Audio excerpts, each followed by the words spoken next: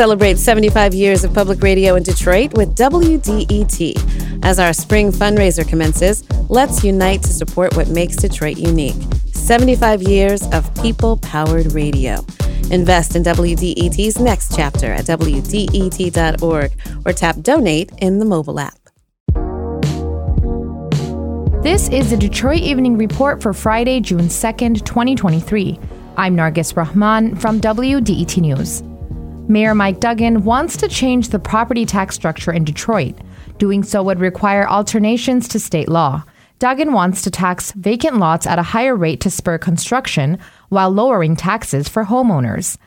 At the policy conference on Mackinac Island, State Representative Matt Hall says he's open to lowering a slew of taxes for residents across Michigan. You know, give him credit. Unlike Governor Whitmer, Mayor Duggan has put forward a real policy idea here on the island, something for us to look at the details and consider that would give people relief. Governor Whitmer has formed committees to examine Michigan's stagnant population growth. The city of Detroit says it's using explosives to demolish its incinerator smokestack on Sunday, June 11th. Tyrone Clifton is the director of the Detroit Building Authority. He says contaminants within the stack have been cleaned out and nearby facilities, such as the county jail, have been notified. And also working with the Department of Neighborhoods to make sure that anything else when it comes to residents have been notified and let them know what's going on. Breathe Free Detroit organizer KT Morelli says the city did not distribute notices to 200 residents. He just dropped off 65 flyers to one of our board members and told us to deliver them ourselves.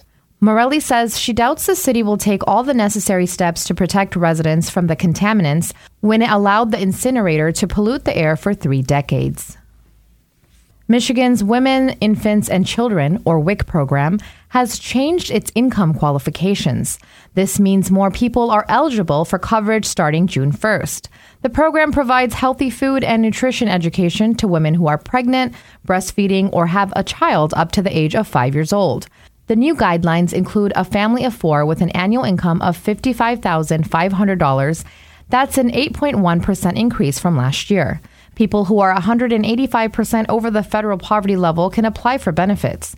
Those who receive Medicaid, SNAP benefits, or temporary assistance for needy families meet the income requirements for WIC. For more information, visit michigan.gov.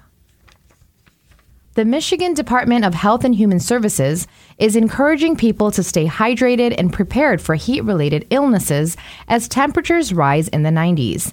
Dr. Natasha Bagdasarian is MDHHS's Chief Medical Executive. She says people should stay hydrated and understand the risks of excessive heat exposure, which can lead to heat exhaustion or heat stroke. Dr. Bagdasarian says young kids, older adults, and those with underlying health conditions are especially at risk. MDHHS recommends drinking more fluids without sugar or alcohol, limiting outdoor activities during peak temperatures, and spending time indoors at home or at a cooling center with air conditioning. For those without access to air conditioning, text or call 211 to find a cooling center near you. Find out more information at michigan.gov/MDHHS. Thanks for joining us for the Detroit Evening Report. The Detroit Evening Report is a production of WDET, Detroit's NPR station. Today's episode was produced by me, Nargis Rahman, and edited by Sasha Ryan, mixing and mastering by Nate Bender, featuring reporting from the WDET Newsroom and the Michigan Public Radio Network. Our news director is Jerome Bond. Technical director and music by Sam Bobian. David Lyons is our podcast manager, and our digital manager is Dave Kim. If there's something in your neighborhood you think we should know about, drop us a line at DetroitEveningReport@WDET.org. I'm Nargis Rahman, WDET News. We'll see you on Monday.